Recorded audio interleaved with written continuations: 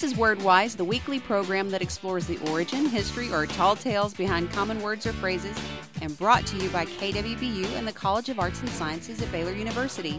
I'm your host, Christy Proctor. Today we're looking at a food word, kolache. Dr. Adrienne Harris, assistant professor of Russian, is here to serve up an interesting story on this popular food, which I happen to like very much. Dr. Harris, what's the story on a kolache? Well, most of us living around Waco are familiar with the Texan Czech dessert, the kolache or kolache. In Texas, sometimes it's more of a breakfast food with sausage or ham than a dessert. In Czech, the singular is kolache and the plural is kolache, as Slavs pluralize with vowels rather than the S in English or Romance languages. So when I say I want a kolache, I've already asked for more than one? That's great. So this is a Czech word.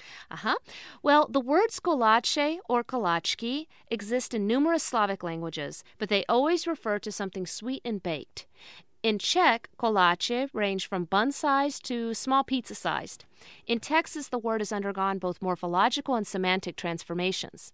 Well, we tend to do that with several words here. So other than English adding the S, what other changes has the word had?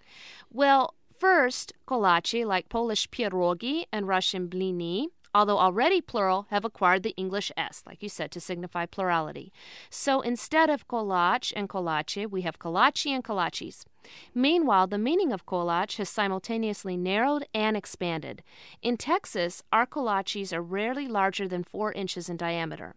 However, while Czech kolache are always sweet, Texas kolaches can be sweet pastries filled with poppy seed fruit or cheese, or they can be savory, filled with sausage and cheese.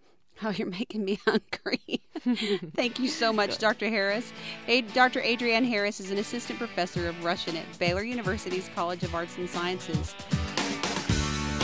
To hear this and other WordWise episodes, visit kwbu.org or subscribe to the free podcast in the iTunes Music Store. Join us again next week.